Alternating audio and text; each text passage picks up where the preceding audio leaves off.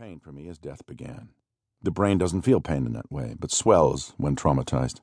And the more damage it suffers, the more ruptured blood vessels leak, the more oxygen the brain needs, and the more it swells.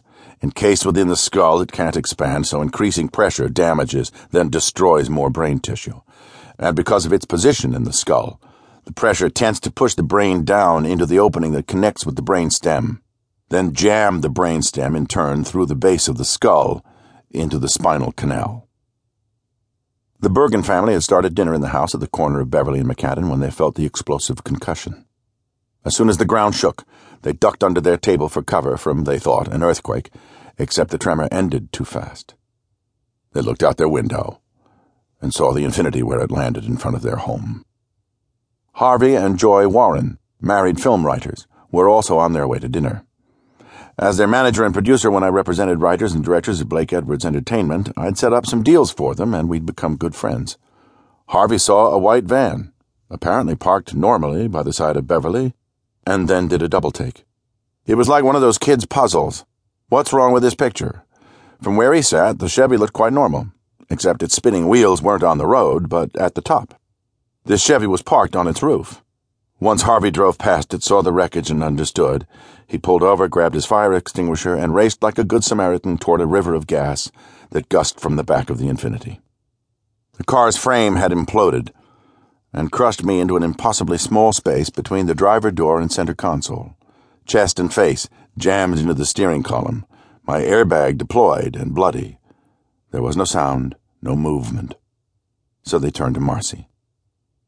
A letter Joy wrote to my parents described what she and Harvey saw that I will never remember and can never change. An off-duty paramedic came onto the scene, discovered the passenger was not breathing, and immediately began CPR through a plastic mouthpiece. People came running out, thinking there had been an earthquake. The paramedic screamed for someone to call 911. A young woman in her car said she had 911 on her car phone.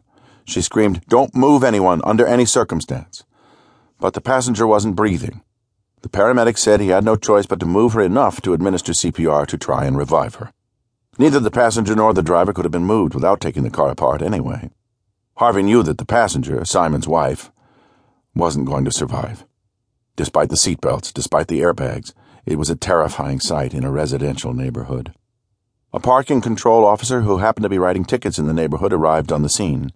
I handed him some flares from our trunk to set up traffic control, and we waited some more. Finally, a fire truck arrived on the scene. Still no ambulance or police. The firemen counseled against the flares, even out in the street, and said they would take over now. Had we known it was Simon, and God help him, Harvey was not even 2 feet from him and couldn't tell it was him. We would have stayed on and tried to make sure every effort was made in his and Marcy's behalf. We thought we were just in the firemen's way at this point. Another observation. We were there 15 to 20 minutes. When we left, the police still had not arrived. The paramedic was on his way to work at Cedars-Sinai Medical Center less than a mile away and witnessed the crash. He couldn't reach me when he raced to our car, and so he focused on Marcy, who in a cruel irony appeared peacefully asleep as he unsuccessfully attempted CPR. 2 vehicles, no survivors. He sighed as her life slipped away. With no survivors, there was no reason for 911 to dispatch an ambulance, and no hope for my remains, buried motionless and silent deep inside the mangled car, as the firemen waited for the siren of their salvage truck. California leads the nation in hit and runs, and L.A. leads the state by far. Of the 2 million Americans who suffer traumatic brain injury, TBI, each year, most from car and motorcycle accidents, up to 100,000 will die prematurely. Many will face up to a decade of extensive rehabilitation, often to restore only minimal function, because even the TBI, as seemingly minor as a concussion, can have devastating long-term physical as well as mental consequences. To the rescue team that arrived, I looked far beyond the point of no return. With 2 jaws-of-life systems, it would take more than another hour for them to spread open and cut apart the twisted scraps of what was once our car. While they worked, police investigated the brand-new Infinity with untraceable dealer plates.